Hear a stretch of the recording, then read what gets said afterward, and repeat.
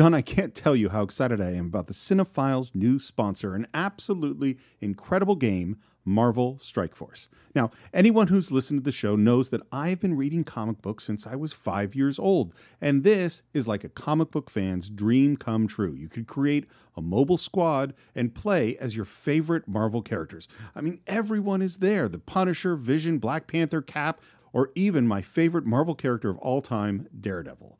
Your goal is to power up those characters, unlock gear, and use them to compete in player versus player mode, alliance mode, and real-time arena.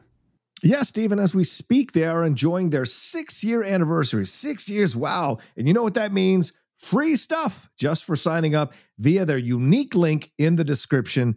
The anniversary consists of weekly events and bonuses. If you complete each event, you can receive special rewards and skins. Completing every single mission throughout the entire anniversary will result in an even more special reward. Make sure to log in each day and each week to take advantage of all the new characters that are being released specifically for this event. This will be Marvel Strike Force's most generous event to date, so don't miss out, y'all. Check out that unique promo code, and for every new user, please follow our link in the description and use the promo code MAXPOOL. Once again, thank you so much to Marvel Strike Force. We're very, very excited to have you sponsoring this episode. Say goodbye to your credit card rewards. Greedy corporate mega stores, led by Walmart and Target, are pushing for a law in Congress to take away your hard-earned cash back and travel points to line their pockets. The Durbin-Marshall credit card bill would enact harmful credit card routing mandates that would end credit card rewards as we know it. If you love your credit card rewards, tell your lawmakers, hands off my rewards. Tell them to oppose the Durbin-Marshall credit card bill. Hi, this is Steve. 2010 was an interesting year for movies, from the very British The King's Speech to The Social Network, which seems even more relevant today than it was 10 years ago. There was the beautiful Toy Story 3, which brought me to tears not once but twice when I saw it in the theater. Plus cult classics Scott Pilgrim vs. the World, True Grit, The Fighter, Shutter Island, and a whole bunch of other interesting films. But when we asked you back in January which 2010 film you wanted us to review first on the Cinephiles, it wasn't even close. The overwhelming choice was Christopher Nolan's Inception, which, of course, is not surprising.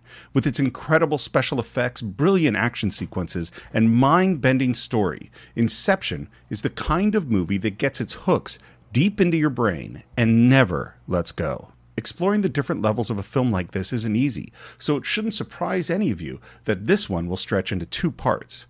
And if you haven't seen this great film, my advice to you is to wake up and run straight to cinephiles.net, where you can buy or stream Inception along with every other film we've ever reviewed. And if you happen to support the show on patreon.com/thecинephiles, right now you could be listening to an all-new Cinephiles short on film's greatest cinematographers. So that's cinematographers exclusively on Patreon, and Inception Part 1 coming out this Friday on the Cinephiles. That's some subconscious you got on you, Cobb. She's a real charmer. Oh, I see you met Mrs. Cobb. She's his wife? I don't know if you can't see what's going on or if you just don't want to. But Cobb has some serious problems that he's tried to bury down there, and I'm not about to just open my mind to someone like that.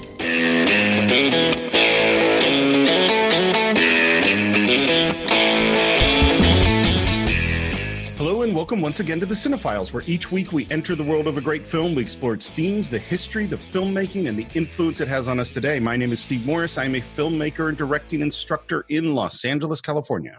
Hello, everyone. My name is John Roque. I'm a voiceover artist, writer, producer, and host here in Los Angeles, California as well. And I just finished going 4 levels deep into a dream, and I don't even know if I'm actually recording the Cinephiles or not right now. Let me spin my top and find out. I was going to say, you have your totem. You should be able to check that. And I think John has sort of given a hint of what this movie is. We are digging in to our very first film of 2010. It is now 10 years since Christopher Nolan made Inception. And of course, this was the result of our audience poll. We sent it out. It took us a while to get to it, but we asked all of you, what was the movie from 2010 you want us to review first? And the answer was overwhelming. It wasn't even close. So Inception got 34% of the vote. The next quote closest was Social Network with 16% of the vote, half as much. And things like 100, it's an interesting year. Toy Story 3, which is a great movie, only got 5% of the vote. The King's Speech, which won the Oscar that year, only 6%. 127 Hours, paltry 1%. No one was really interested in that. That's also the year of Scott Pilgrim versus the World and True Grit and How to Train Your Dragon, Black Swan. A lot of interesting movies, but you guys wanted Christopher Nolan's Inception. Yeah. I thought it was going to be Social Network. I really did. I'm shocked that Inception is the one. It's really interesting. In my last class, I always start off with, you're trying to meet everybody and we go around the room and you introduce yourself and say some of your background. I always try to have a question. In this last class that I started, I asked people, what's your favorite movie and why? Yeah. I think 80% of the class picked a Christopher Nolan movie. Wow. And about half the class picked Inception. And I'm going to say it right from the outset. I think this is an amazing movie. This is not one of my favorite movies. It sits in a weird place for me. And it's funny because last year the audience pick for our first 2009 was Quentin Tarantino's Inglourious Bastards, which is another movie that I totally admire for its craftsmanship in filmmaking. And that one I had weird kind of political, emotional feelings about. I don't have that here, but here, it doesn't. It amazes me, this movie, but it's not one I go back to. In fact, I'll answer my question of how I first came to the film. I saw this in the Cinerama Dome, I think, right around when it opened. It blew me away. I watched it one time between then and now, and that's it. And then but what I did this time, which I almost have never done, is I basically watched this 2.5 times because I really was trying to get my head around a really complicated movie. I was like, I think I got to watch it again to figure out what I really think. How about you? How'd you first come to it? I think it was with our group of friends. It's 2010, so we're all out here in LA. I'm pretty sure I saw it in the theater as well. I don't know if I was there at Cinerama Dome or not, but I know I saw it in the theater with our group of friends. And I remember just being completely transfixed by the movie, trying to decipher it, trying to figure it out, and trying to put it together in my mind. Because I've always had an interest in dreams and the idea of creating an alternate reality in your mind. I think a lot of human beings create alternate realities in order to exist in the world. And I'm always, I'm always fascinated by the Rashomon of our lives, or the Citizen Kane of our lives. And by that, I mean, we all can look at something at the same time and get 5 different meanings from it, or 20 different meanings from it, or, look at it in a certain way, and all of a sudden it becomes something else. And so you start to question, well, what's the truth, right? I mean, how much of The Matrix is another film that kind of explores that idea. What is the truth? What is our actual truth? What's the real world? And the Inception kind of explored that even deeper in this movie. And so I remember just being transfixed by the movie. But it being one of those Nolan films, and I think this is a characteristic of Nolan films, they're a bit detached emotionally. Like, you can't really connect to the main characters that emotionally, that deeply, but you are in awe of the concepts that are presented, or the cinematography, or the direction of these films, and so that's you just said exactly what I think is that Christopher Nolan is one of the great conceptual directors. He has great ideas, he has great visuals, he has great techniques, and then it's the other Christopher Nolan movie we talked about is Dark Knight, which again you could say many of the same things. It looks amazing, it's incredibly well made, but if you remove Heath Ledger from that movie, it's kind of a lot of stuff that's interesting, but whether or not it's I don't think we would be talking about it at all without Heath Ledger. A little bit of pre-production. He started thinking about this idea in 2001. and then he's always fascinated with dreaming, always fascinated with his dreams, and really considered dreaming to be really analogous to the creative process. And that's something we're going to talk about throughout this film. And I think it's a great metaphor for what's going on in this movie.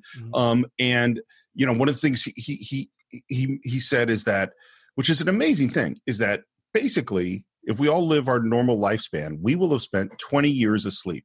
Yeah. And 5 years of that probably dreaming. That's a huge slice of your life. And he became really interested in this idea and in dreams within dreams and dreams in the mind and dreams in the creative process and dreams in the so-called muse. Yeah. And the first thing he wrote was an 80-page treatment for a horror film about dream themes. That was the first one he wrote. And he kind of shopped it around a little. And then he decided, I am not ready to direct this movie. And so he shelved it. And he went off to make Batman Begins, to make The Prestige, and to make Dark Knight. All the while, he kept coming back and reworking the script and reworking the script. It basically was almost 10 years that he was working on this movie. And it was only after Dark Knight that he went, okay, I'm ready to do it. That's a long time. And I think that shows a lot of maturity to say, yeah, I'm not ready to do this yet. Yeah. And now I remember the thing that you said that I was going to comment on, which is that The Matrix is one of his big inspirations. Yeah, no surprise. Yeah, no surprise. Alternate reality. Yeah. Also, Dark City is another one. Oh, yeah. I was thinking about a lot. Yeah. And he apparently was a huge DiCaprio fan, and he kept contacting him to work on projects. And I don't know which projects they were. And Leo kept saying no. And it wasn't until he gave him this idea of this dream movie that he went, oh, that's interesting. And from what I understand, they worked together a lot. It sounds like a lot of the character stuff for Cobb and the emotional story, which I would say is the strongest emotional thing in the film, that I think came in a lot of collaboration with Leo. Well, I mean, that makes sense, doesn't it, Steve? I mean, because DiCaprio certainly conveying the philosophical parts of this movie is a Herculean task already, but without an emotional center, you don't understand why Cobb is doing any of it. If Cobb doesn't have an emotional journey to go on, then we're just seeing a guy, basically, he's an exceptional thief, as Hans Gruber might say, but in the mind of dreams. But we don't really would care about the guy if he didn't have something that he was working out emotionally throughout the movie. So absolutely, 100%. It was filmed in 6 countries over 10 months. This is a big movie, $160 million budget. And one thing we'll talk about quite a bit is, unlike the movement in film of big action films for the last 20 years, Nolan doesn't like CG effects. He wants as much as he can do practically, he's going to do practically. And that is definitely what he's doing here. He tries to do as much in the real world as he possibly can. Yeah, when he was able to get that city to fold over on itself, that was incredible. That was incredible. Not easy. Not easy. Big gimbal. Would you like to enter the world of dreams and Inception? Yeah, here we go, man. All right, let's do it. We start with that ominous Hans Zimmer music.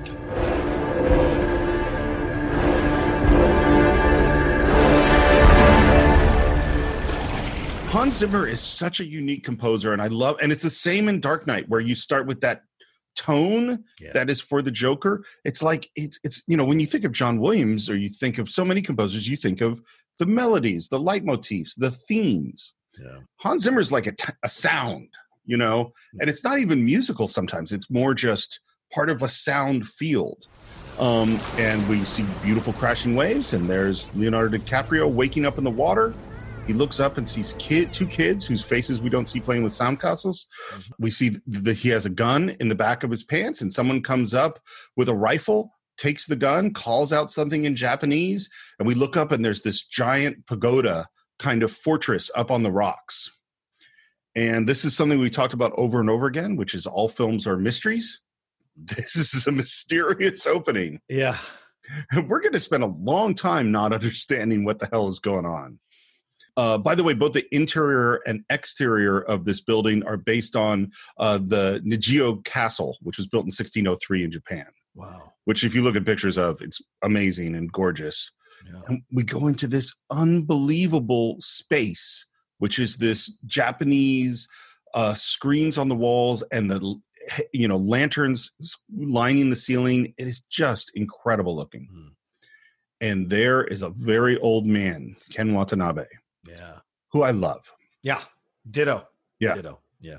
And it was interesting. So Nolan, he's pretty loyal. He likes to work with some of the same people. And after Batman Begins, he really wanted to work with him again. And this is as different a part as you can imagine for him, from Batman Begins. Are you here to kill me? And it seems like Leo is just completely wiped out, and he's struggling just to eat a little bit. And we see that what Leonardo DiCaprio was carrying was this gun, and we see the top. I know what this is. I've seen one before, many, many years ago. It belonged to a man I met in half remember a dream. And at this moment, Leo looks up. This is such a great look from Leo in this moment. Mm-hmm. The eyes are so powerful. You don't see any of the white in his eyes. And he's almost glassy-eyed, almost not himself as a human. It's very interesting, the way he's framed and the way it looks here in this moment. And of course, we'll come back to it at the end of the film, but it's so strong of an introduction for this character. Like you said, we don't know what the hell is happening. We can sense that's an actor in, old age makeup. But what is this deal? What's the top? What's this all about? What's the gun? What's the situation? Oh, is this a Japanese film? All these things come into your head. And what is this all about? So I want to do a thing with this. We've done this a few times, which is with particularly mysterious movies. Yeah. I mean, obviously we ruin every movie we talk about. We're going to spoil everything there is. Yes. But in particular, we did this with Fight Club. We did this with The Matrix. We did this with Chinatown, is trying to go okay, what's really going on? Because when you get to the end, you can kind of look back on all these things and try to explain. And in this one, I don't know where we're going to get, in terms of trying to figure this out. But this is actually what is going on here is that we're in limbo, in this deep, deep dream state. And that Saito, which is the Ken Watanabe character, has been here for some huge number of years and has grown. Not only has he grown old, but he has probably forgotten that he is in a dream. Yeah. At one point, and this world that we're in is a world that he has completely constructed out of his mind. All these peoples are projections of his subconscious. And for the same amount of time, Leonardo DiCaprio's character, whose name is Cobb, has been searching for him in order to rescue him and bring him back to the real world, because he promised that he would. That's his duty to save this guy. And one of the interesting things is, and I think this is really done just for filmmaking reasons, is that Leo is not old. No, right. He's been there the same amount of time. Right. And we have no idea what he's been through for 50 years or 60, who knows how much time he's been through trying to get to Ken Watanabe. Right. But now we go back, we cut to this, we're in the same room, except now he's young. Yeah. And he's talking about this idea of what is the most resilient parasite. Bacteria, a virus, an intestinal worm. What Mr. Cobb is trying to say. An idea. Resilient, highly contagious.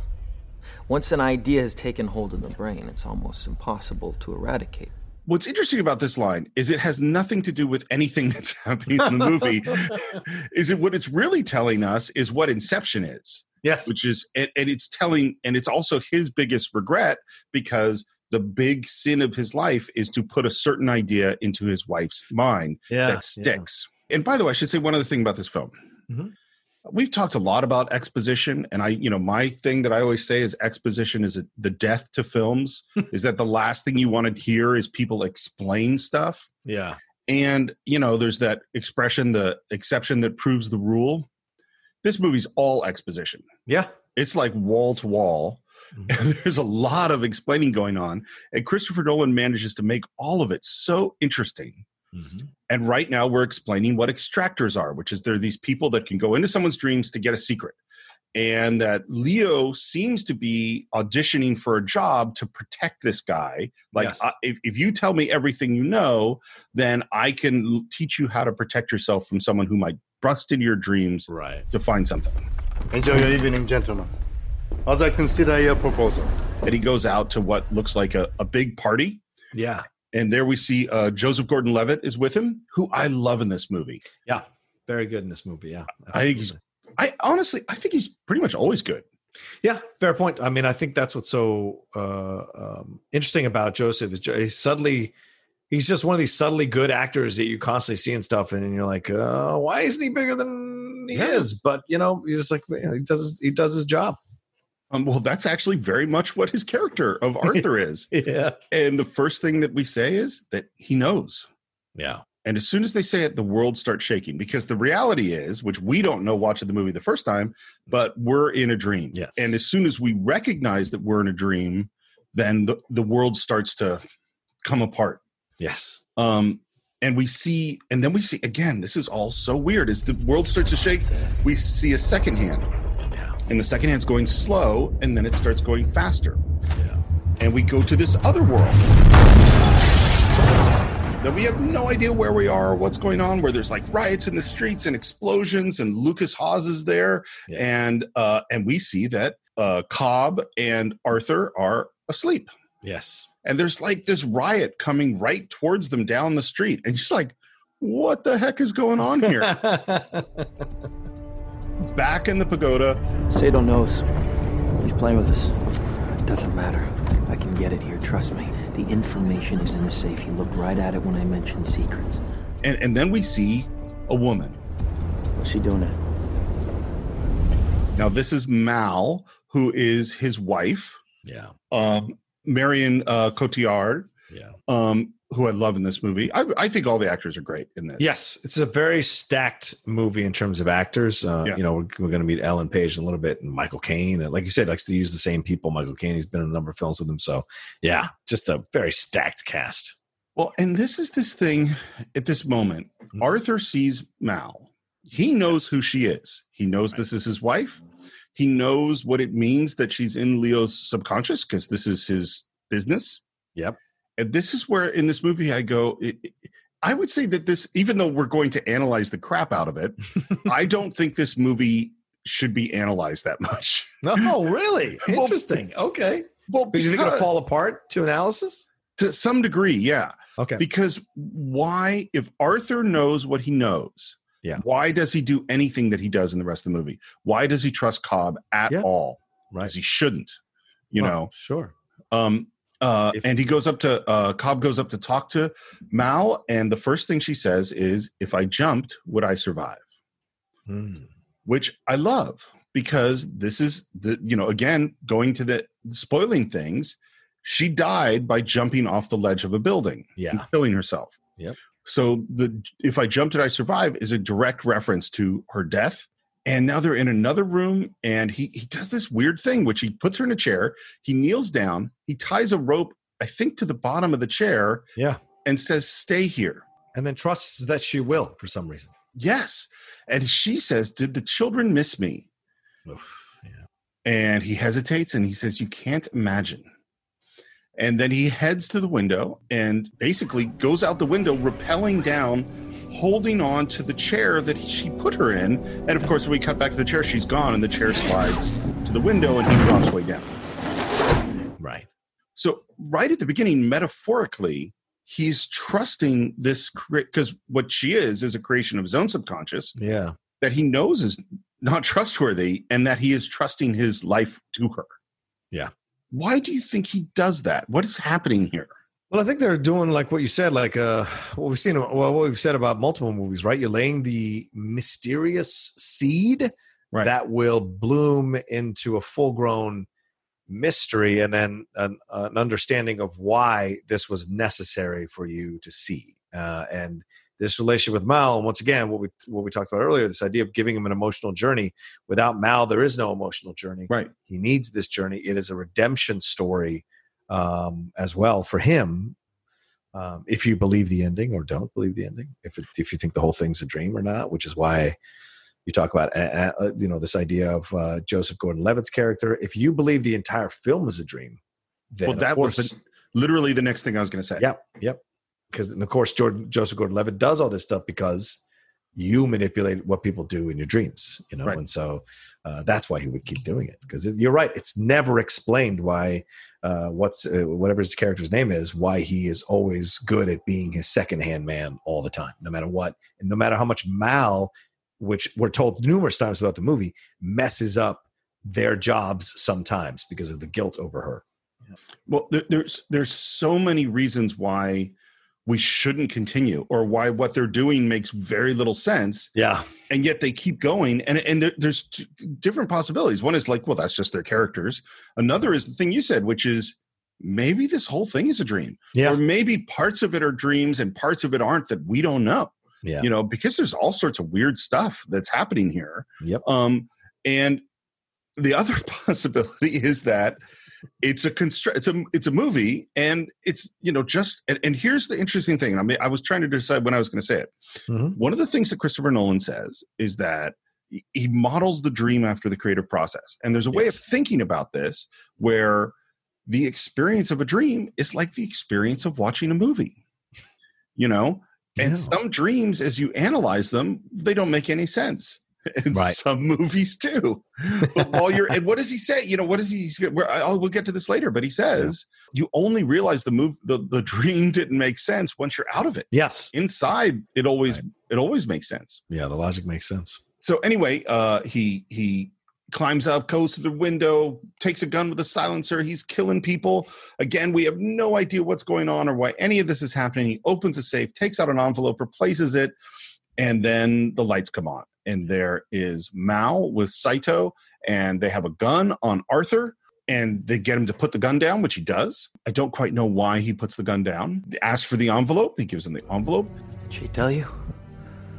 Have you known all along? And what that is about is, it's really, did I tell you? Right. Because if Mal, who is a part of his subconscious, went and told Saito, then he actually informed the Mark that he was getting conned. Yes. And we never get an answer to this, of how this happened. Yeah. I think, by the way, Saito knew all along. Okay. And we'll get to why I think that. Okay. And they threaten Arthur because they want to find out who employed him to do this. And he's like, it doesn't, you can't threaten him. He's in a dream. If you kill him, he'll wake up, which is one key piece of exposition that's really important. Killing him will just wake him up. But pain. The pain is in the mind. And he does a very, very cool move, jumps up, slides down the table, grabs the gun, and shoots Arthur in the head. Yeah. Have you ever died in a dream? Yes. I have been chased in a dream. I've fallen off a cliff in a dream.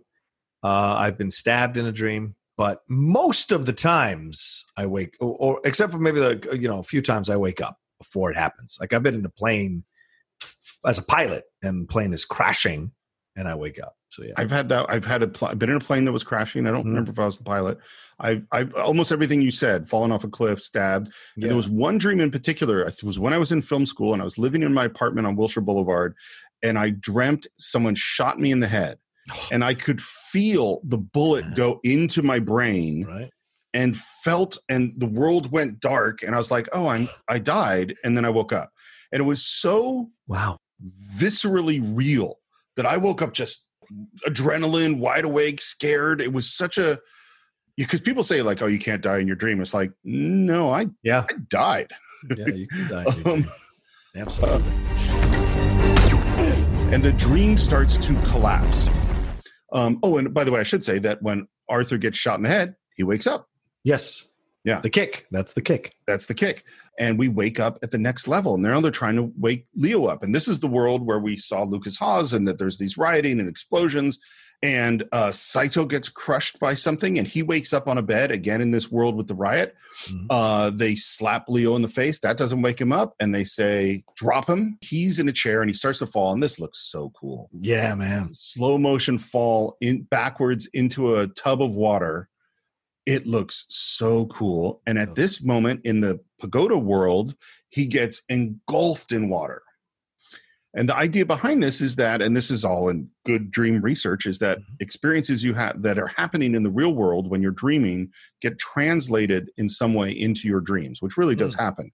So if there's wind or heat or water, or get rained on in the real world, your dreaming mind will make that make sense within the dream. And so he gets engulfed in water. This is a huge flood. It's giant air cans pushing huge sprays of water that's pressurized to 150 pounds a square inch. These are serious water cannons. The thing about this shot is if you don't get it right on the first shot, where they have lots of cameras running, it's like a full day to redress, because you got to repair the whole set. You got to dry the whole set. You got to dry all the actors, new costumes, new hair, new makeup, and try to do it again. 3,000 to 4,000 gallons of water were used in this shot. Wow. And again, we'll see it throughout this movie. It's not that there aren't computer-generated effects in this. There are. Yeah. But mostly, Christopher Nolan wants to do everything he can practically. And now Leo wakes up in the riot world, and Saito looks around, and he's shocked because he's like, not even my security. Nobody knows about this apartment, because apparently this is like where he's having an affair. And the riot's getting closer, and they're going, no, there's one more key piece of information we need from you. You held something back because you knew what we were up to. Question is, why'd you let us in at all? An audition. An audition for what? Doesn't matter. You failed. And here's my question. If he says you failed the audition, then first of all, Mal didn't tell him about the dream. Right. Good point. Because he knew that they were auditioning. Yeah. They say they got hired by someone like Cobalt Industries or something like that to do industrial espionage. Right. Did they? I don't know. It's a good question. Because accepted that they did. Because if it's an audition, well, then Saito must have set it up. With DiCaprio through Cobalt. Through Cobalt. Right? Yeah. Convince them. And so they think that they're on the run from Cobalt, which they say throughout the film, because they failed to do this thing with Saito. Yeah. But if Saito set the thing up, then why would they be on the run from Cobalt? Unless Cobalt was trying to steal something from Saito, so they convinced Saito to be a part of this thing, and DiCaprio didn't steal it because he was using it for his own benefits, and that's why Cobalt came after him. Perhaps. Yes, perhaps. And as he's saying this, we suddenly cut to like a bullet train, and all these guys are asleep in a car. Yeah. And again, you're going, what the heck is going on in this movie? And the explosions are getting closer. The riots are getting closer. And there's a young guy on the train, and he takes some headphones, and he puts the headphones on their heads. We get to hear some Edith Piaf, and we hear that music thundering through the apartment.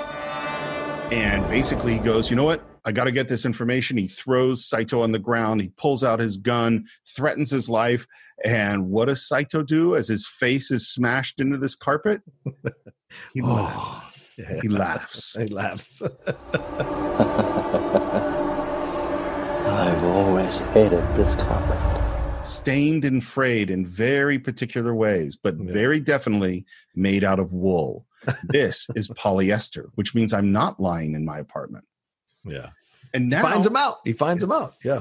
But he is impressed. You have lived up to your reputation, Mr. Cobb.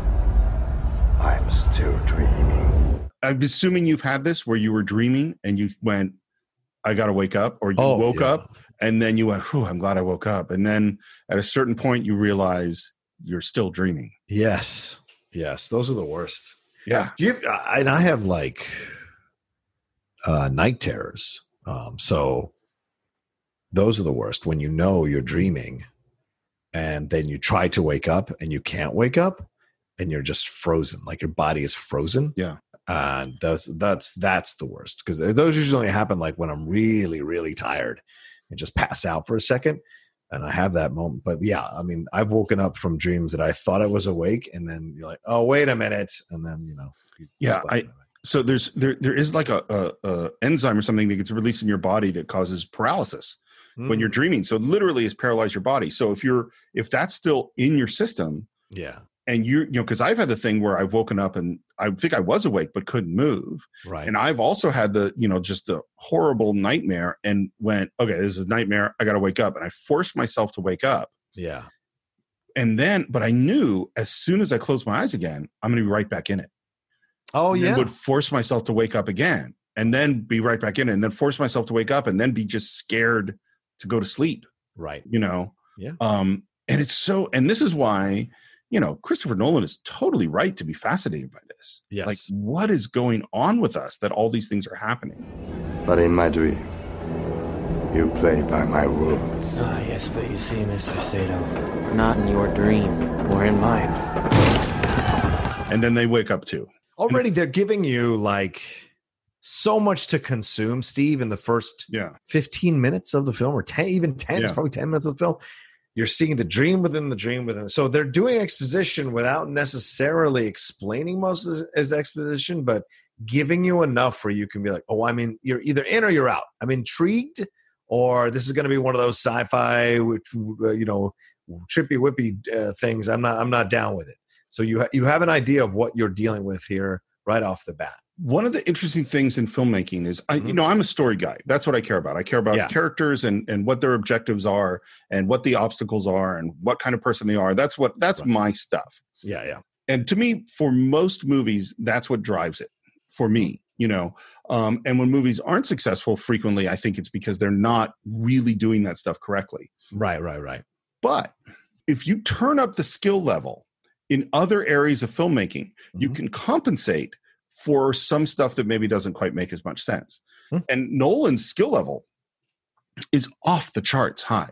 I mean, and so everything that's happened is so thrilling and exciting and well acted and well shot, and just like that, even though you don't really know what the hell's going on, you're just kind of pulled along by it.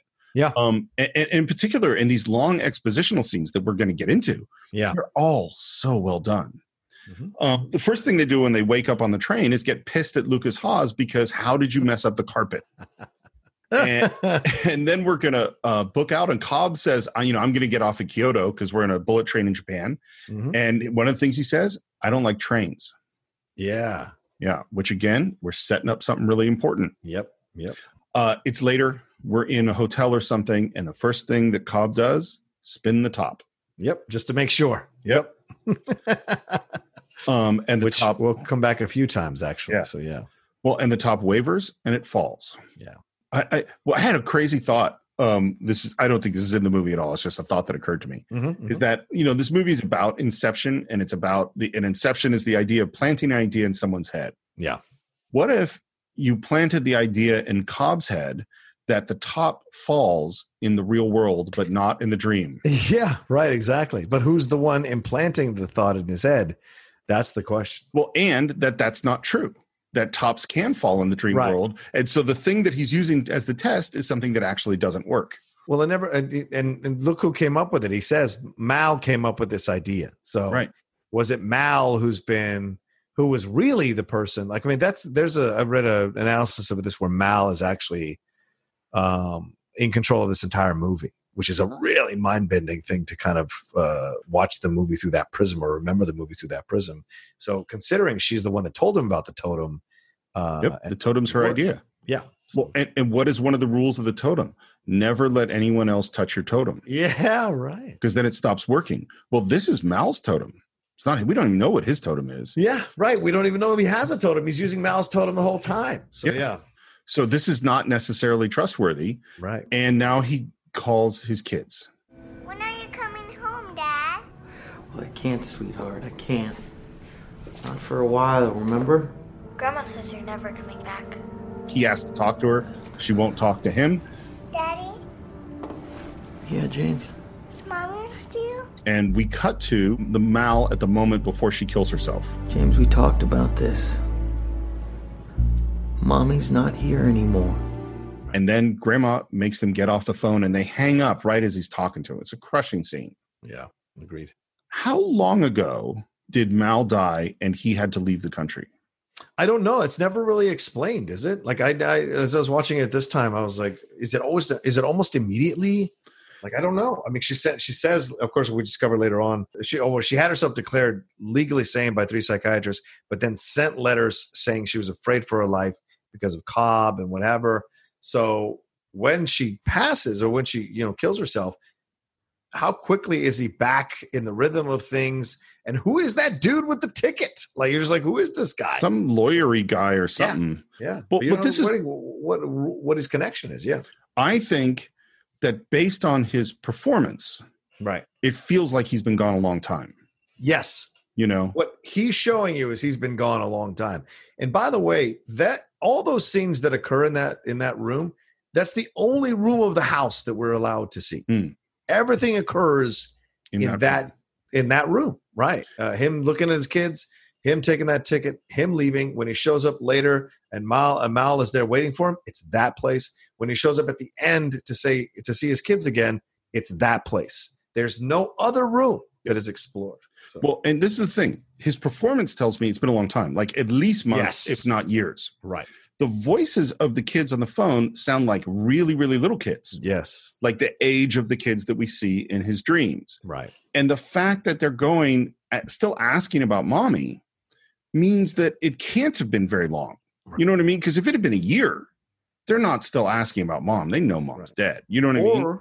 Or if Mal wants to keep him in the dream, they're going to ask about her mommy because she wants him to constantly still be thinking about her. Right. Well, and this is the thing. Well, and it's like if we're still in the dream, then it makes sense that the kids have not aged. Exactly. Yeah. But if we're not in a dream, then those kids should be older because it seems like it's been a long time. Exactly. You know, it's not a week or 2 weeks. This is what I mean by it's like, well, you know, it's funny when we did Chinatown and we sort of did this process of going, okay, well, why did that person actually go now that we know that this is her father and blah, blah, blah, right. blah, blah. Right. And when we got to the end of Chinatown, it was sort of, the answer was, it's Chinatown, Jake. Yeah. Which means we're never going to know. And I kind of feel like it's Inception, John. Like we're going to look at this, but we're not going to get, which of course is the point to some degree. I mean, there's a reason that what he does in the final shot of the film is that it's Chinatown. It's a dream. It's not a dream. It's a dream. It's not a dream. Yeah. Well, but what's interesting is that his ambiguity is the final moment a dream or not a dream? Yeah, right. I would wonder if he wants us to think what you and I are talking about, which is the whole damn thing could be a dream. Yeah. That's a different level of ambiguity. But Arthur shows up, talks about we got to go, and he asks about Mal. Hey, are you okay? Yeah, I'm fine. Why? Well, down in the dream, Mal's showing up. And this is an interesting moment. Cobb apologizes for the leg. Sorry about your leg. Won't happen again. Arthur says it's getting worse. Yeah. And Cobb says, one apology is all you're getting. Right. Well, and again, this goes to my point of why is Arthur with this guy? Yeah. He doesn't treat him well. Right. He's not safe. And Arthur is ridiculed throughout the movie. He is. Right? When the Tom Hardy character comes in, he makes fun of him. Ellen Page is almost already being lined up to be Cobb's second in command. It's Ellen Page who jumps in and takes that elevator all the way down to the basement to see what's really down there. Yeah. It's not Joseph Gordon-Levitt's character. So yeah, if Mal is in charge of the whole entire dream in this movie, the whole entire movie rather, then she must have had some kind of issues with Joseph Gordon-Levitt's character, maybe jealous of the time that Cobb would spend with him. And so she purposely turns him into a cuckolded type of assistant to Cobb. And if it's Cobb's dream, then it makes sense that he has sort of an empty construct of Arthur as as this just sort of loyal guy, Right. And anyway, they say we're going to split up and he's going to... Real quick, Steve, by the way, as a film director, this is how you get away with the criticism of, well, there's not a lot of character development with Arthur. And then you go, oh, well, maybe it's a dream. It's a dream. What is it? Well, it's funny. I was going to say this at the end, but it happens so often that I'll have a student. I mean, to be really clear, I teach film school. Most of the films my students make are terrible, at least not good. And frequently when I go I don't understand why this character is doing what they're doing. I don't understand what's happening in your movie. And the student will defensively say, well, it's supposed to be ambiguous. And it's like, no, you have to show me skill to earn ambiguity. This movie shows so much skill. Yeah. You know what other movie we said this? I said this exact same thing is when we did Akira.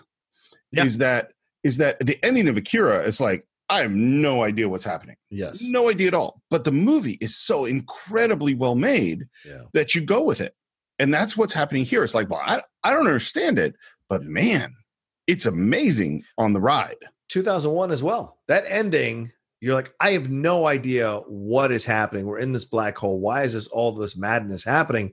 And what's with the space baby? And why is he 3 stages of man? Like, what is happening? But everything has earned that moment or that entire sequence. The whole film has earned you going on that ride as well. Yeah. Because you're in the world of a genius. Yes. And by the way, one of the other big influences on Nolan in this film is 2001. No surprise. We're up on the roof. We're getting in a helicopter, and this was shot in Tokyo, by the way. Mm-hmm. And there is Nash, the Lucas Haas character, and Saito, and they go, well, he sold you out. Yeah. And he even offers the gun to Cobb to kill him. Yeah. And Cobb's like, I don't, that's not the way I deal with things. And so they let him go and say, well, Cobalt will probably get him, Yeah. And again, this thing of like, well, why is Cobalt really after them? Right. And again, he says like, this was the audition and you passed the audition. And now he asks about Inception.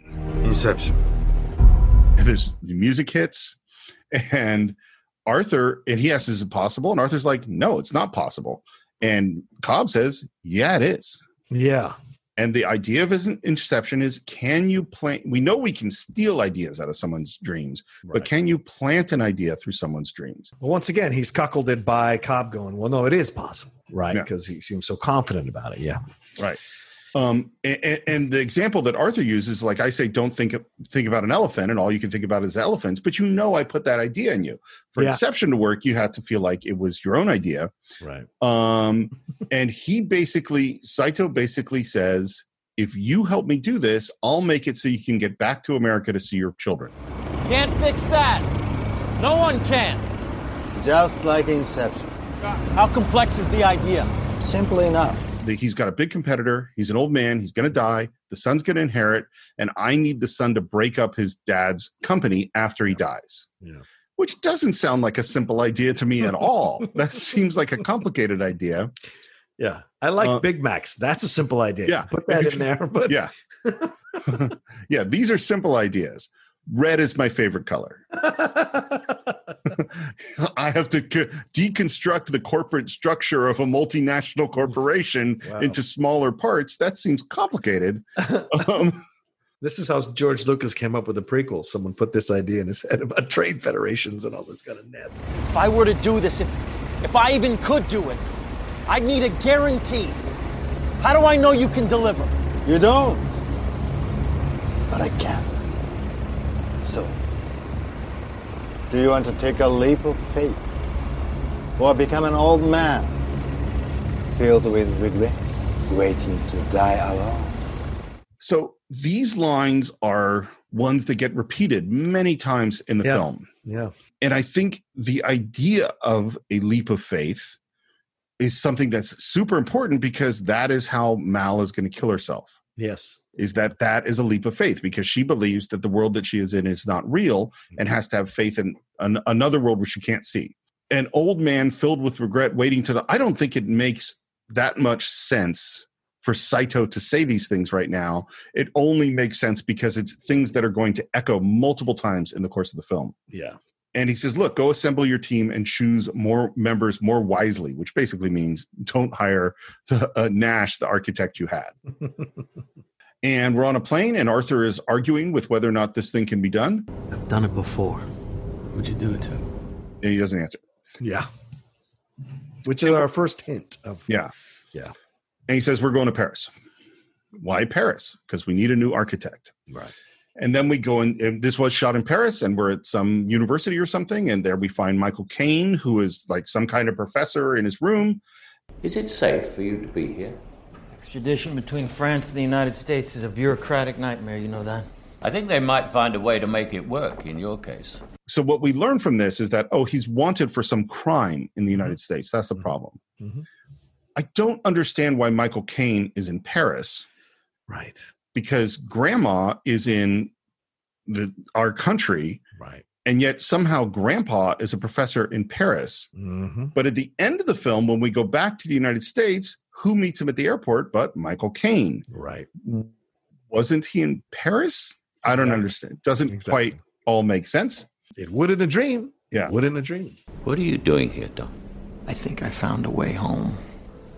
But I need your help. You're here to corrupt one of my brightest and best. And he says, well, let him decide for yourself. And he's like, well, is the money big? It's like, it's not just money.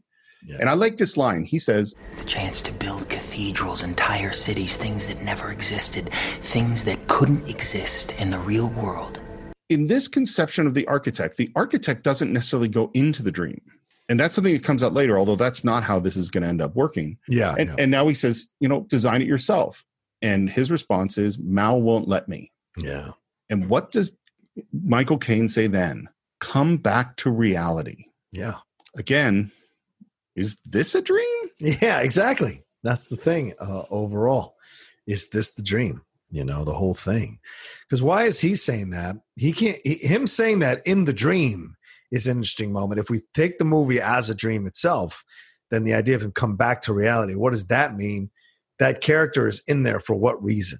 To do what exactly? And why would the character who is so disappointed at what Cobb has done with his powers or abilities, why would he be okay with surrendering over one of his best and brightest to the cobweb, the spider web that is Cobb?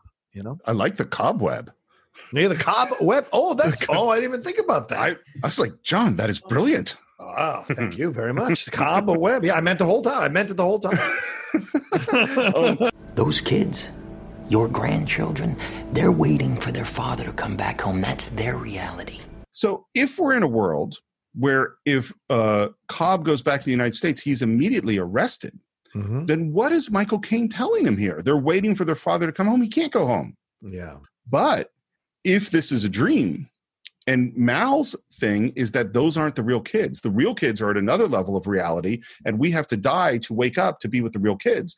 Then those kids could wait for their father to come home. Right. Because he has to leave the dream. Yes. I need an architect who's as good as I was. I've got somebody better. Ariadne? And we meet Ellen Page. I had to look up where the name Ariadne comes from because it's such a weird name. You know who it is? Who? I didn't. It's the daughter of King Minos in Greek mythology that helps Theseus navigate the labyrinth where the Minotaur is. Oh, Nolan, you crafty little shit. I love it. That's a great use of a Greek myth name. Yeah. And really, she's acts as the proxy for the audience because she's who we're going to explain everything to. Right. And the first thing he gives her is a test. Take 2 minutes to design a maze that takes 1 minute to solve.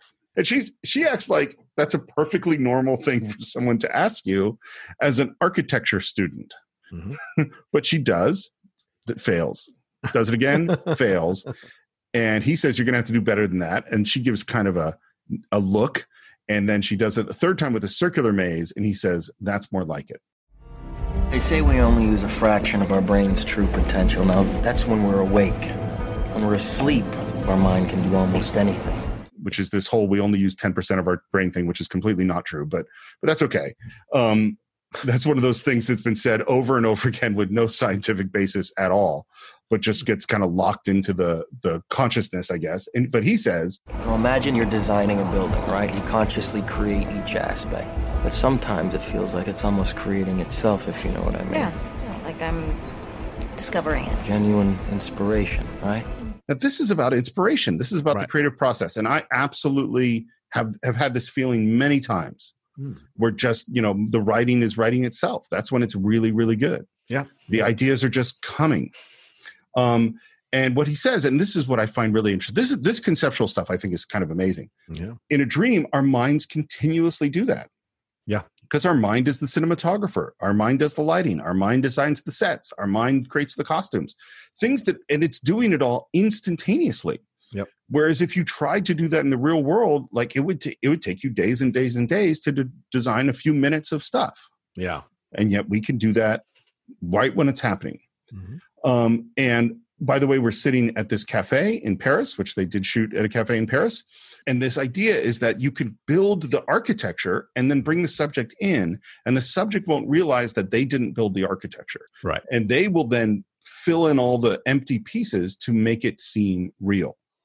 Again, this idea of an audience coming into a movie theater, that they are now in your dream. And in fact, when you're in an audience in a movie theater, it is a shared dream, just like we have shared dreams. That's what this whole movie is about, is we share a dream. How could I ever acquire enough detail to make them think that it's reality? Well, dreams, they feel real while we're in them, right?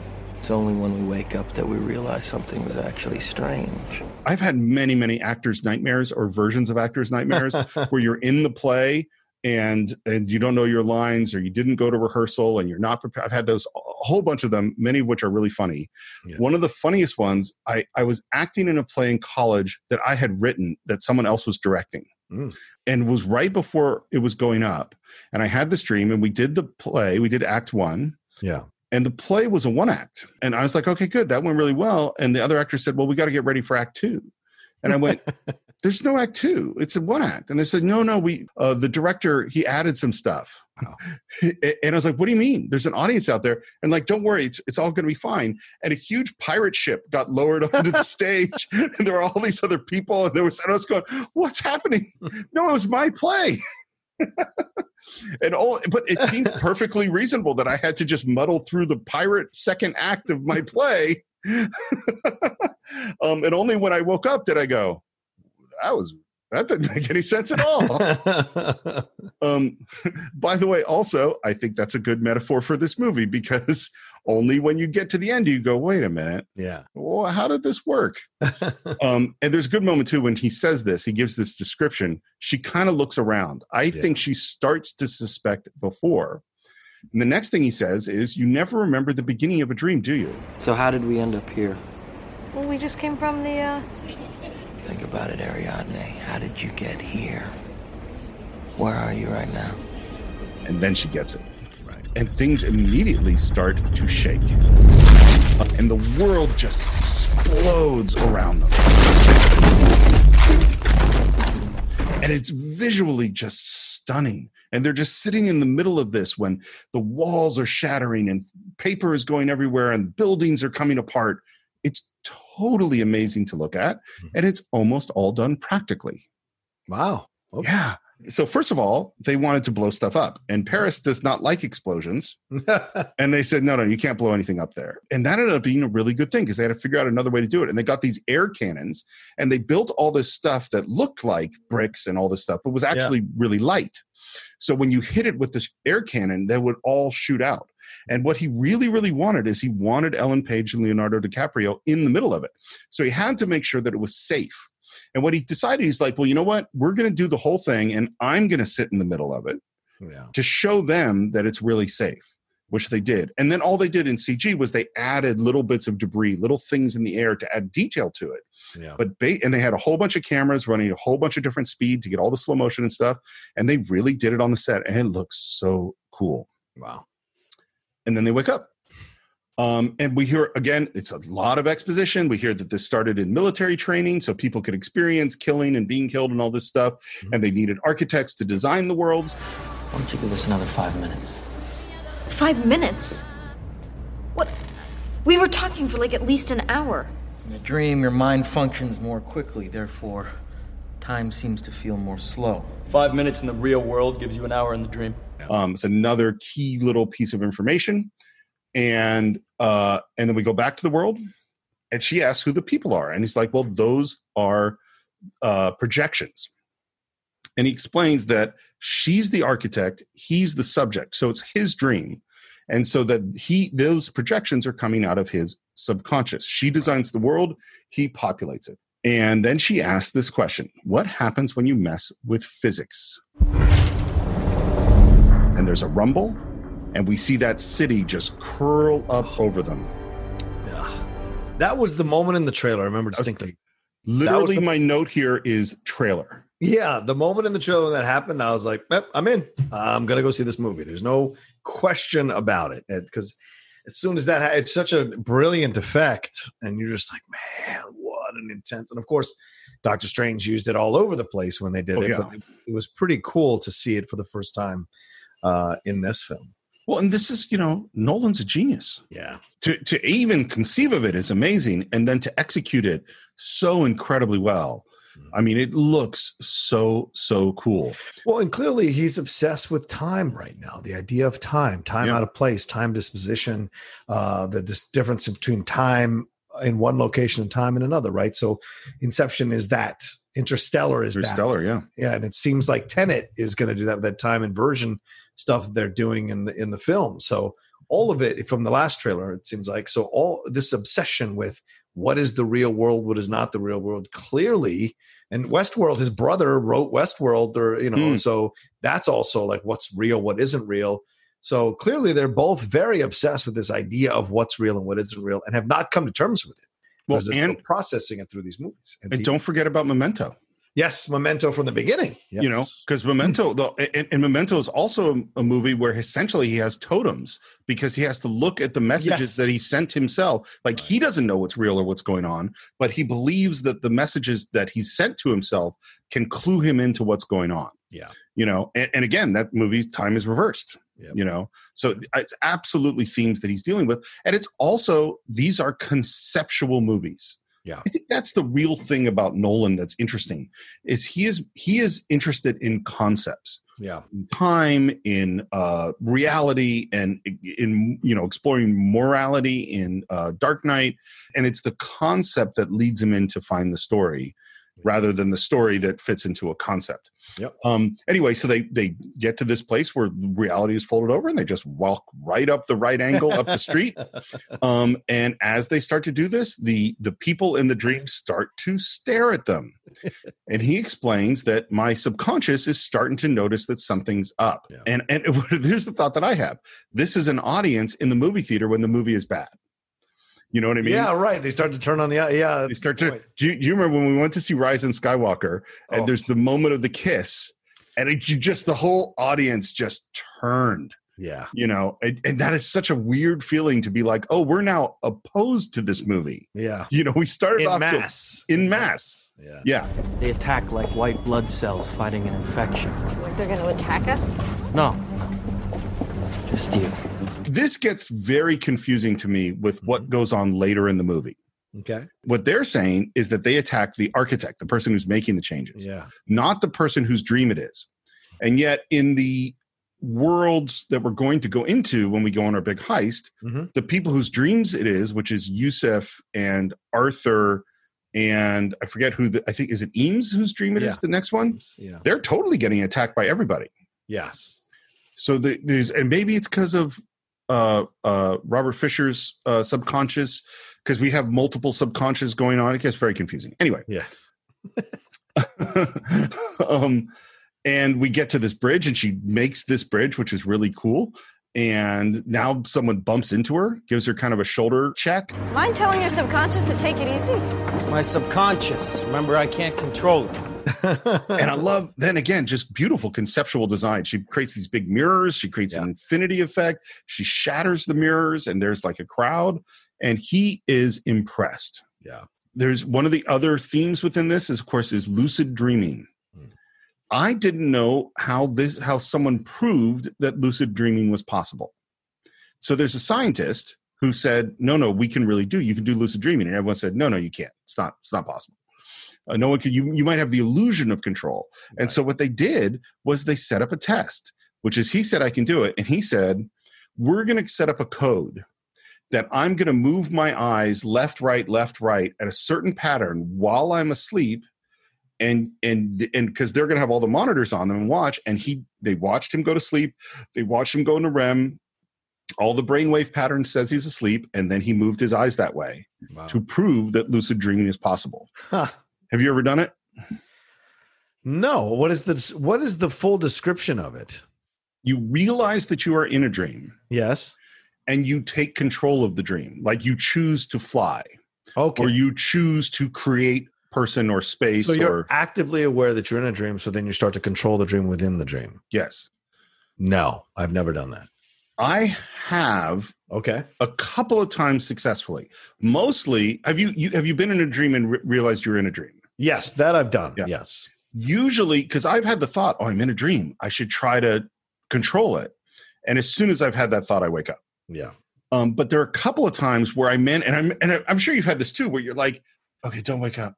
Like you're in a good dream. And you're like, no, stay here. Yeah. And like trying to stay asleep and you can't do it. Yeah. But I have a couple of times been able, like I've gone like, oh, I'm in a dream. I should try to fly. And I've definitely chosen to fly in a dream, but it hasn't lasted very long. All right. And he recognizes the bridge because it's a bridge in Paris that she goes to school on. And he says, never recreate places from your memory. Always imagine new places. Why not? Because building a dream from your memory is the easiest way to lose your grasp on what's real and what is a dream. Is that what happened to you? Right as this starts to happen, who shows up? But Mal walks right up and stabs her. Oh, it's so brutal the way she walks up. The way it's framed by Nolan, it's so brutal how she just splits the crowd in this trench coat and just stabs her. No questions asked, no hesitation, nothing. And it's very, very sudden. That's some subconscious you've got on you, Cobb. She's a real charmer. Oh, I see you met Mrs. Cobb. She's his wife.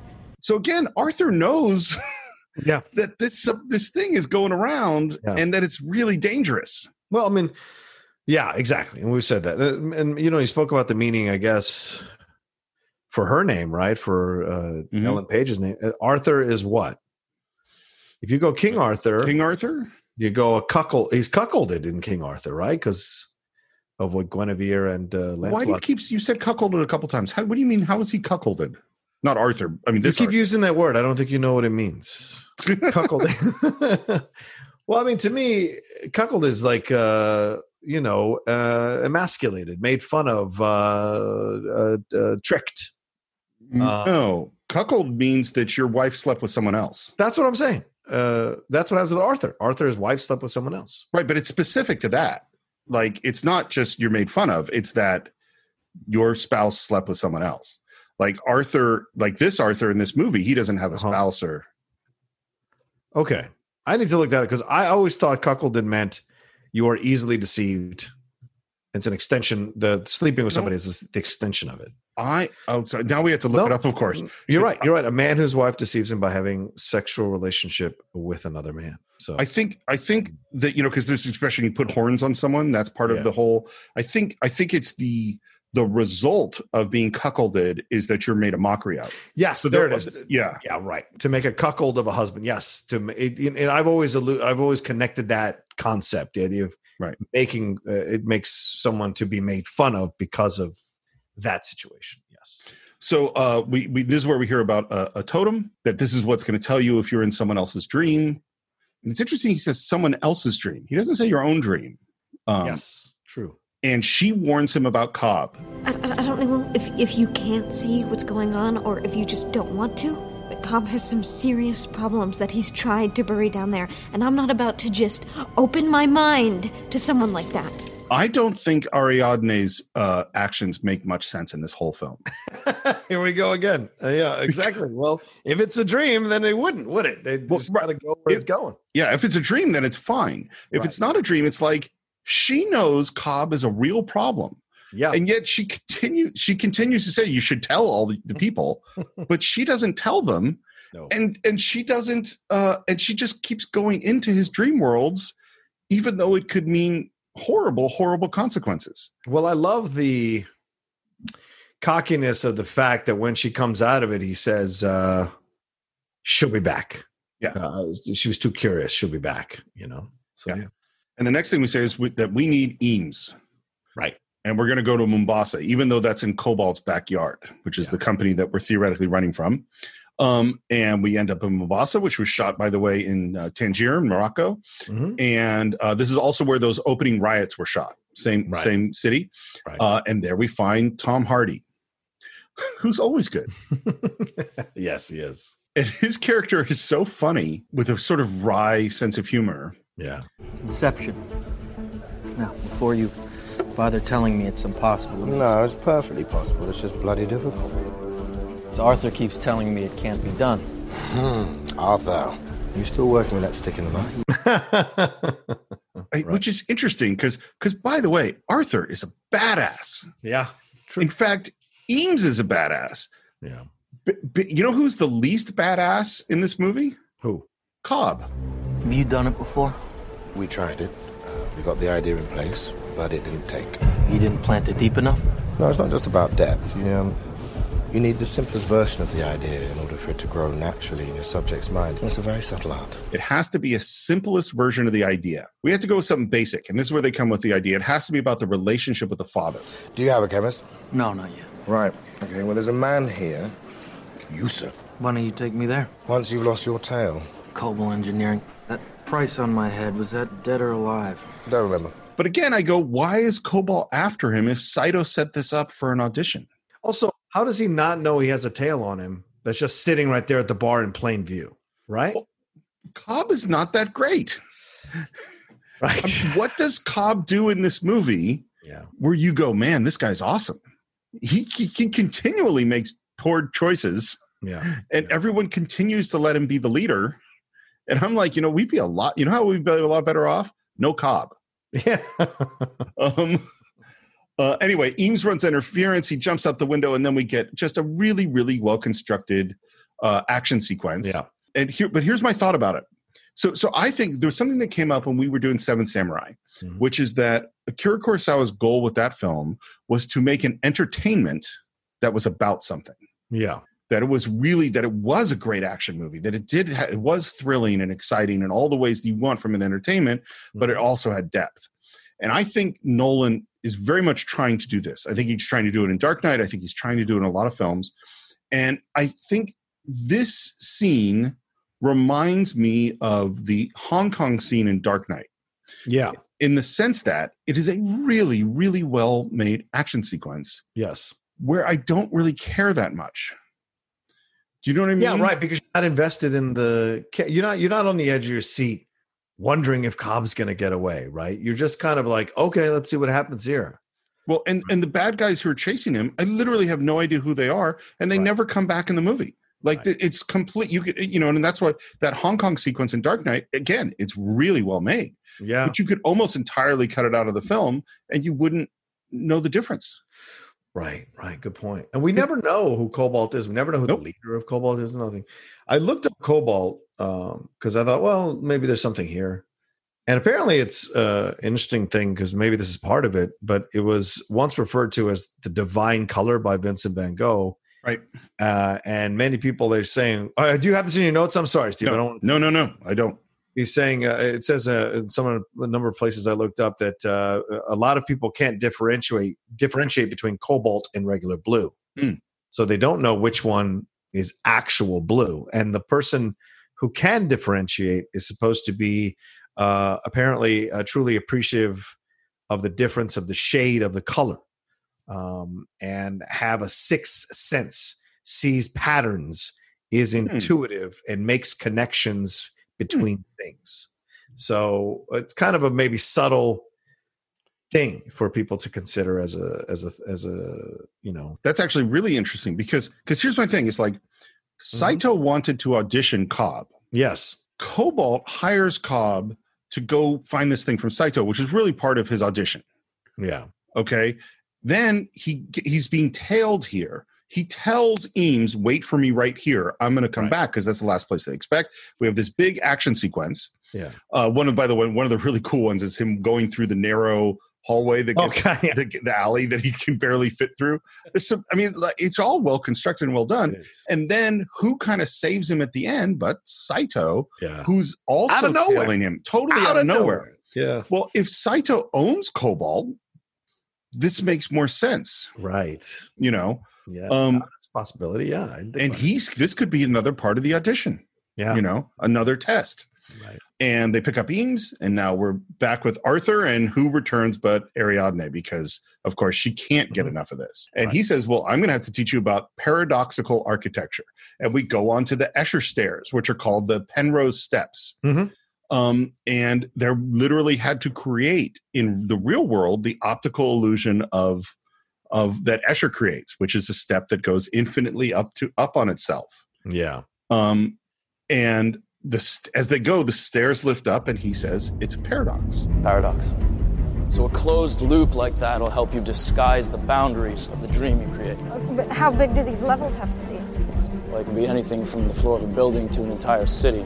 But they have to be complicated enough that we can hide from the projections. A maze. Right, a maze.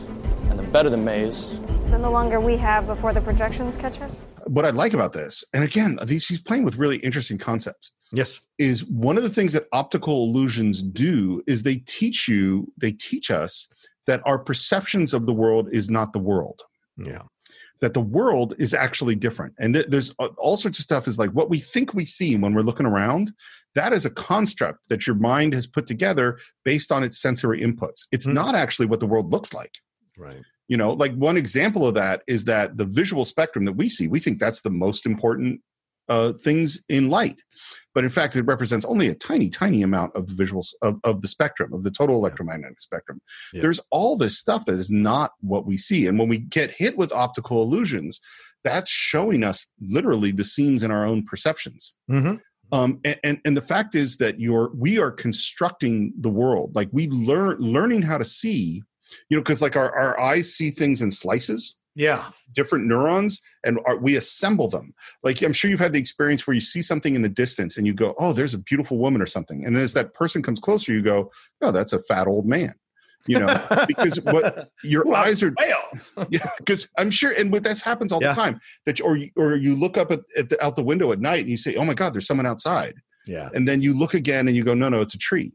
Right. Because what our brains do is they take the input and then they try to construct a pattern that fits it and they associate it with something. And then that is what we see. Mm-hmm. So what we see is what our brain with this sort of multiprocessor error corrector trying to figure out what it is. We're not seeing we're seeing what our brain constructs. Right. And again, this is what Nolan is talking about in these dreams. Cobb can't build anymore, can he? I don't know if he can, but he won't. He thinks it's safer if he doesn't know the layouts. Why? He won't tell me. I think it's Mal. His ex-wife? No, not his ex. They're still together? No, she's dead. Now we're off with the chemist, which is Yusuf. This is Dilip Rao. He's great in the film too. Yeah. And he's sort of a funky underworld, sort of almost like a drug dealer kind of guy. Yeah.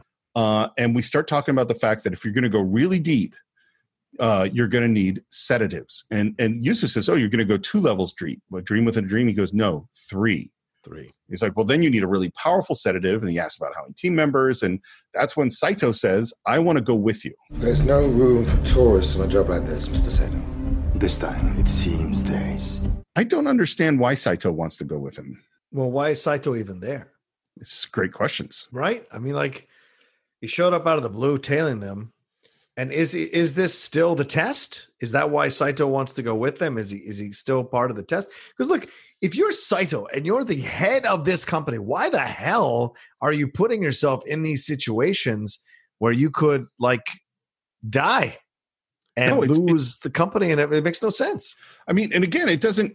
If they developed a character where Saito was like Ariadne and says, your world fascinates me and I just want to do more of this dream world. It's amazing. Yeah. But nothing like that ever happens. He wants to go with him because that's what is necessary for the movie. Yeah.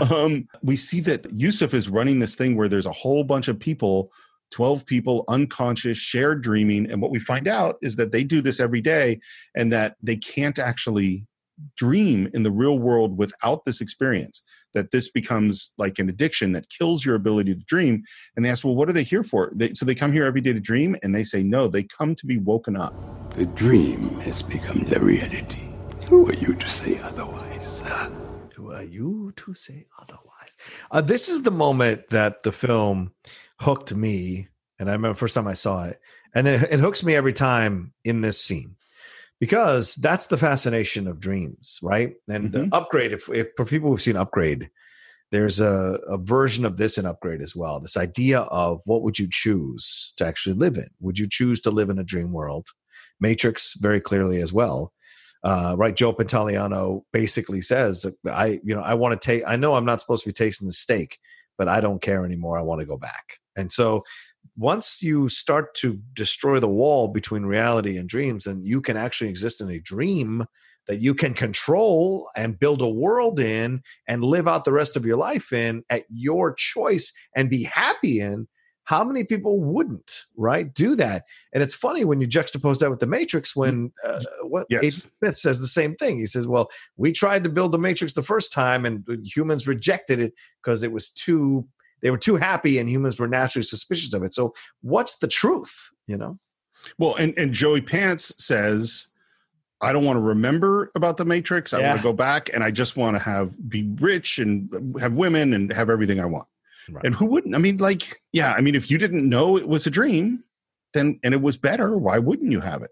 Yeah. And there's also I think it's Zhuangzi, the story, the old Zen story of the man who dreamt he was a butterfly, and then he woke up and didn't know if he was awake and had dreamt of a butterfly or if he was a butterfly now dreaming that he was a man. Seth Brendel. Am I a fly that dreamed he was a man, or Exactly. Well, and this is, he is playing with these ideas. Yeah. Definitely. And now we're going to try it out. So he puts Cobb to sleep. We see Mal. We see a train track that's rumbling. You know how to find me. You know what you have to do. And he wakes up. And he goes to the bathroom. He splashes water on his face. He's obviously had a weird emotional reaction. He pulls out that top to spin it. And just as he spins it, in comes Saito. Yeah. And again, I kept thinking about Memento because it's like, I have to check my reality. Mm-hmm. I have to check what's really going on. And it's funny. I knew someone, a close friend of the family who had Alzheimer's. And what I learned about Alzheimer's is that what you will do when your brain starts to fail is you will come up with systems to make it look like your brain is not failing, so that you always have the newspaper next to you so you can look down and know that it's Wednesday. Wow. You don't know that it's Wednesday, but you create a system because and it totally makes sense. I watched, it wasn't Alzheimer's, but I watched when my dad was sick that he did all these things so that he could still do the things he wanted to do, even though his body was failing. Mm-hmm. This is true of people with schizophrenia and other mental health problems, is they know things are going wrong, but they're trying to, you think about A Beautiful Mind, where there's all this stuff happening and he knows enough to keep it a secret, but it doesn't mean it's not happening, And now we get the rundown on the mark. And by the way, I think another inspiration for this film is Mission Impossible. Yeah. More the TV show, I would say, than the movies of we assemble the team. Each person has their specialty. We have a mark. We're going to do this really, really complicated con, essentially, to get the mark to do a certain thing, And this is very much that kind of film. Robert Fisher, heir to the Fisher-Maurer Energy Conglomerate. What's your problem with this, Mr. Fisher? That's not your concern. Mr. Saito, this isn't your typical corporate espionage. You asked me for Inception. I do hope you understand the gravity of that request. Now, the seed that we plant in this man's mind will grow into an idea. This idea will define him. And the big thing is Saito says, which we just all take him at his word, that this company is so powerful that it's going to be like an energy superpower, and it's going to be evil, and it's going to basically be awful. Although it's also Saito's competitor. So there's they don't really spend a lot of time trying to decide whether or not this is a good thing that they're going to go do. Right. But we say we're going to do it. And we need to learn more about the relationship with Dad. We think that's going to be the strongest thing. And the person to learn about it from is this guy, Browning, who is the right-hand man of Dad, who's sort of based on Rupert Murdoch, by the way. And we cut to Eames in a suit, and there is Browning, Tom Berenger, who I'm not sure if it comes out before or after Inception, but we did another Tom Berenger movie very recently. Yes, we did. And he looks completely different. Mm-hmm. I had totally forgotten that he's in this film.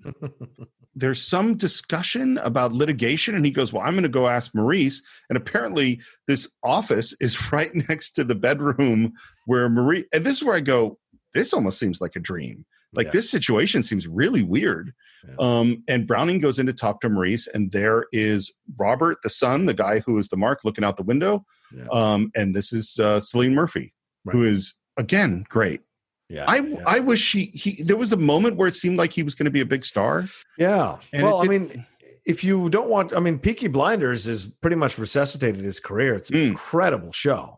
When you watch the show, yeah, I mean, you got to try the first season out, Steve, see how you feel, but it's phenomenal. I pushed through all 5 and just, it's great work. And he is a very powerful mob boss in the movie who comes up from small to become a big time guy.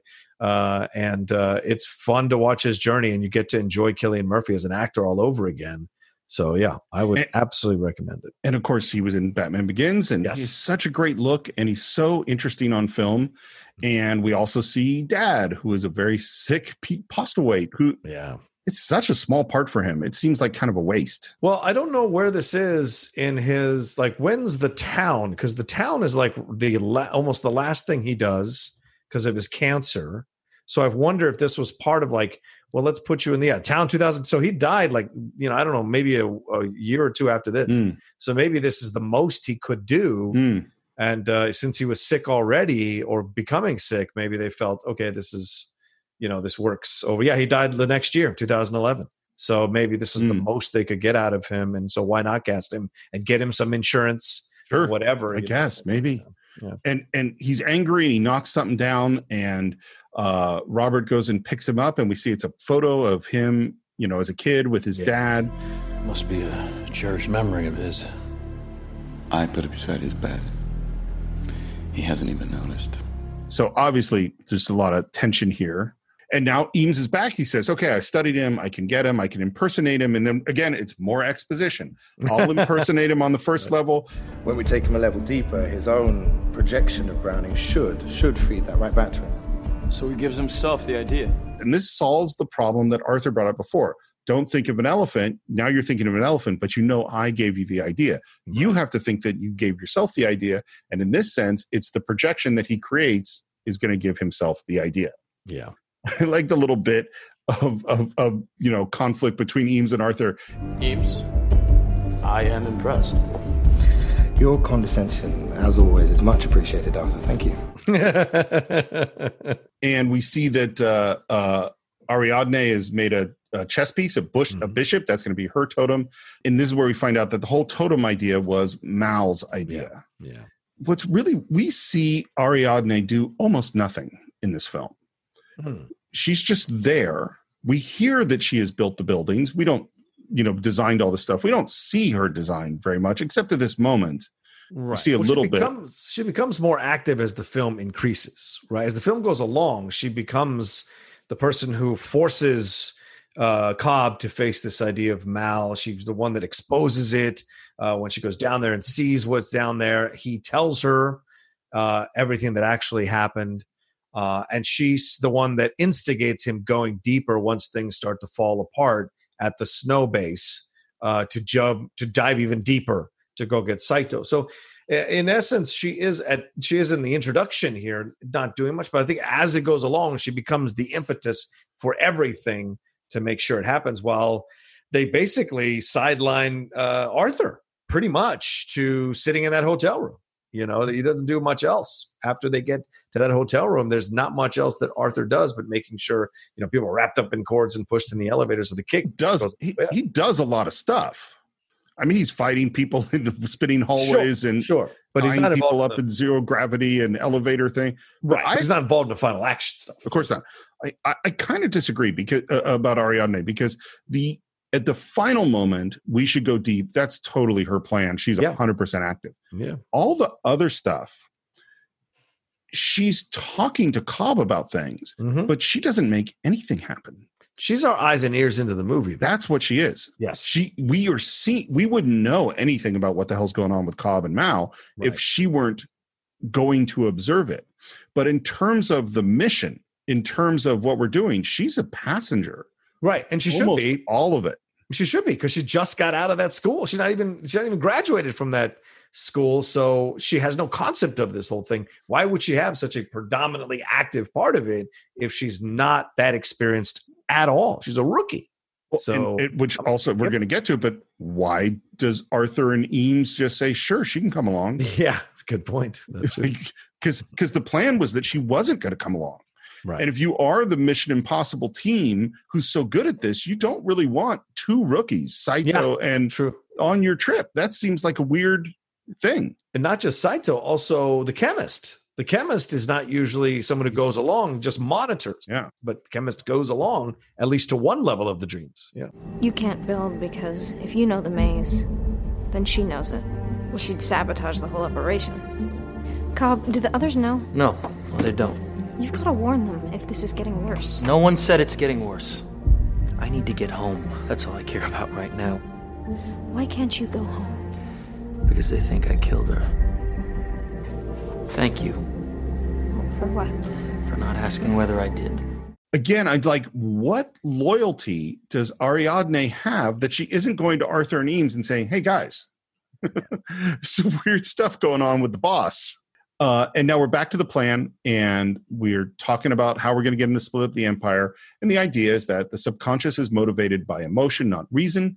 And so we're going to have to translate the business strategy into the emotion. And the first thought is, well, maybe it's screw you to the old man because he hates his dad. And Cobb says, no, we need positive emotions. We need reconciliation and catharsis. Yeah. And they come up with the idea of not following in dad's footsteps. That might work. Might. We need to do a little better than might. Oh, thank you for your contribution, Arthur.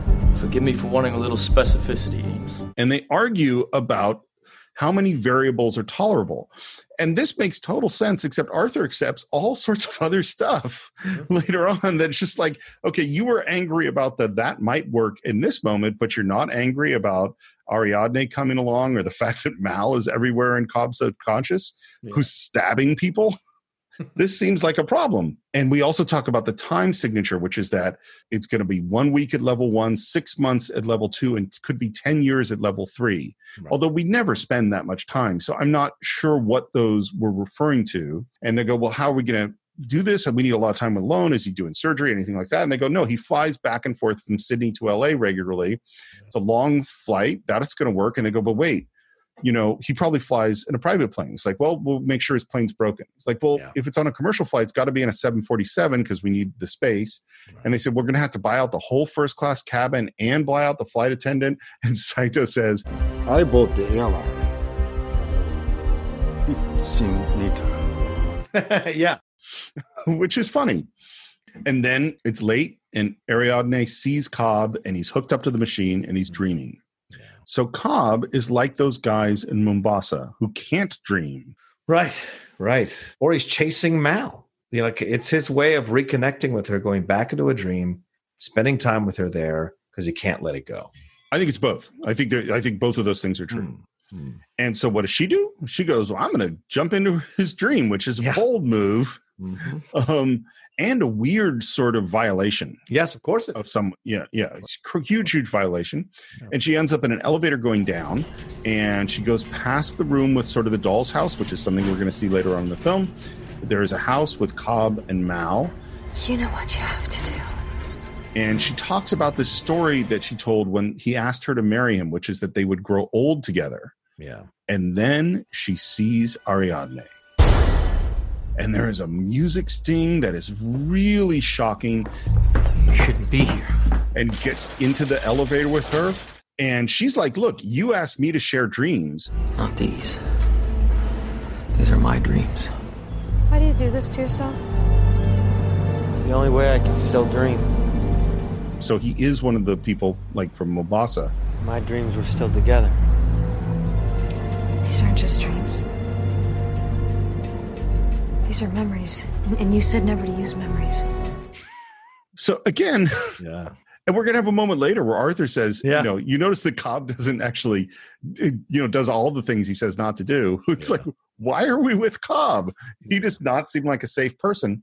And she asks about, obviously these floors in this elevator are different memories. And she asks about the basement button, and she starts to reach for it, and he stops her. Listen, there's only one thing you need to understand about me. And we're in the house, and there is the two kids who are outside, and we can't see their faces. It's my son, James. He's digging for something, maybe a worm. That's Philippa. You see, I thought about calling out to them so they'd turn and smile, and I could see those those beautiful faces of theirs, but it's all too late. And it's a really interestingly constructed scene because he is both describing to Ariadne his feelings, but also experiencing it. And there's the guy with the suit that you mentioned who's got a plane ticket. I realize I'm going to regret this moment, that I need to see their faces one last time.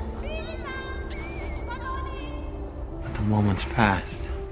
And the kids just go off screen just as he's about to call to them. And at this moment, Ariadne runs away and goes into the elevator and hits that basement button. Mm-hmm. You know, when I'm in the dream of a person I've decided is really messed up and they tell me don't go to the basement, right? I don't go to the basement. Yeah. That seems like a poor plan. And as she goes down, by the way, one of the things on one of the floors is a huge freight train going by. Right. So this is another train reference. And she ends up at this destroyed hotel room. She steps on a broken champagne glass that leaves this very recognizable high-pitched sound that sort of resonates through the room. And Mal is there, and she is shocked to see her. What are you doing here? I know who you are. What are you doing here? And it's just very dangerous the way she gets up. Yeah. And there's this dissonant Hans Zimmer music. Just trying to understand. How could you understand? Do you know what it is to be a lover? To be half of a whole? That's a great line. It's so strong. And, you know, that's why the casting of her is so perfect. And again, using her again, because he will use her, I think, in Dark Knight Rises. Her accent and the way she delivers these lines, they immediately feel like the words of a woman of experience in life, you know? So when she's coming to Ariadne, she's saying that to her, like straight up, like, how can you understand if you've never experienced this? You know, you never experienced like total and complete devotion to someone. What can you possibly understand, you know? And this idea of to be half of a whole. Yeah. Well, she is literally part of this guy's subconscious. Yeah, like, true. She is more a part of Cobb than the actual Mal was a part of Cobb. Right. Assuming that this is not the actual Mal and this is her dream, not Cobb's dream, but that's a whole other thing. And she says, I'll tell you a riddle. You're waiting for a train that will take you far away. You know where you hope this train will take you, but you don't know for sure. But that doesn't matter. How can it not matter to you where that train will take you? Because they'll be together. And Mal picks up some broken glass and she charges at them. You promised! You promised! Please, I need you to stay here just for now. You said we'd be together. You said we'd grow old together. Come back to you. I promise. It is really scary. And the elevator goes up and the shot looking down at Mal as the elevator goes up is really cool. Those big eyes of anger. Yeah. Well, and talk about a visual representation of the subconscious demons that you're burying in your literal mental basement. Yeah. I mean, you can't get any clearer than this. And they wake up, and this is this thing that Ariadne does throughout the whole movie, is continually question him about his choices and explain why they're not safe, and yet never do anything about any of this. Right. She says, do you think you can just build a prison of memories to lock her in? Do you really think that that's going to contain her? It's time. Because Dad, Maurice Fisher, has died. Yeah. And Ariadne says, Cobb, I'm coming with you. I promise, Miles, no. The team needs someone who understands what you're struggling with. And it doesn't have to be me, but then you have to show Arthur what I just saw. And his response is, get us another seat on the plane. And I'm going, why don't you tell Arthur and Saito and Eames? Like, this seems like... Yeah. This seems like pertinent information. Yes. I mean, this is not a small thing they're going to do. Like, apparently, insanity and trapped forever in a crazy limbo is a possibility in all this thing, not to mention a bunch of pain and the future of the world based on what Saito says, that there could be this huge, superpower that's going to mess everything up. Like, it seems to me you should say something. Yeah, absolutely. And the thing too is, again, as you said, like, she's a rookie. Like, what the hell is she going to do? How is her going with them to the world where Cobb's subconscious is totally dangerous going to help? Yeah. Absolutely. Yeah. It doesn't make sense to me, but it is also a perfect place to end part 1 of this episode of the Cinephiles, because we are about to go on the mission. We've done tons of exposition to get here. We've seen incredible visuals. Our minds have already been messed with in major ways, and it's only going to get weirder. Yeah. You got anything that you want to add before we jump off? No, this is, I'm enjoying the hell out of this. This is a fun exploration, and I was hoping we'd have a lot of interesting theories as we went along, and we're certainly discovering that as well. And so thank you to the fans for, kind of making this happen for us, because it's a movie that I fear talking about sometimes, because just like the movie, it's the characters in the movie itself, you can get lost in a theory thread and go levels deep and not know how to get back out. So yeah. Pretty incredible stuff. Yeah. And so, of course, we want to hear about your theories about Inception. Maybe you think this is all something that is happening as a dream in your mind. If so, visit us on our Facebook page. Do a search for the Cinephiles. You can subscribe to the show on iTunes, YouTube, Spotify. You can visit Anchor.fm, which is where the show is hosted. You can buy or stream Inception along with every other movie we've ever reviewed on our website, cinephiles.net. You can support the show at patreon.com/thecинephiles. You can follow the show on Twitter at Cine_Files, on Instagram at the Cinephiles Podcast. You can follow me on Twitter at SR Morris, on Instagram at SR Morris1. John, how about you? You can always find me at The Roca Says on Twitter and on Instagram. And of course, my YouTube channel, youtube.com/John Roca Says. Come get involved there as well. Got my own Patreon, patreon.com/John Roca, with a bunch of shows that are coming. And Twitch, The Outlaw Nation, all lowercase. Go and follow me there. A lot of stuff coming down for the Twitch channel as well. And I'm going to take a major sedative so I can go deep into my dreams, and hopefully in the next week figure out what is the meaning of Inception.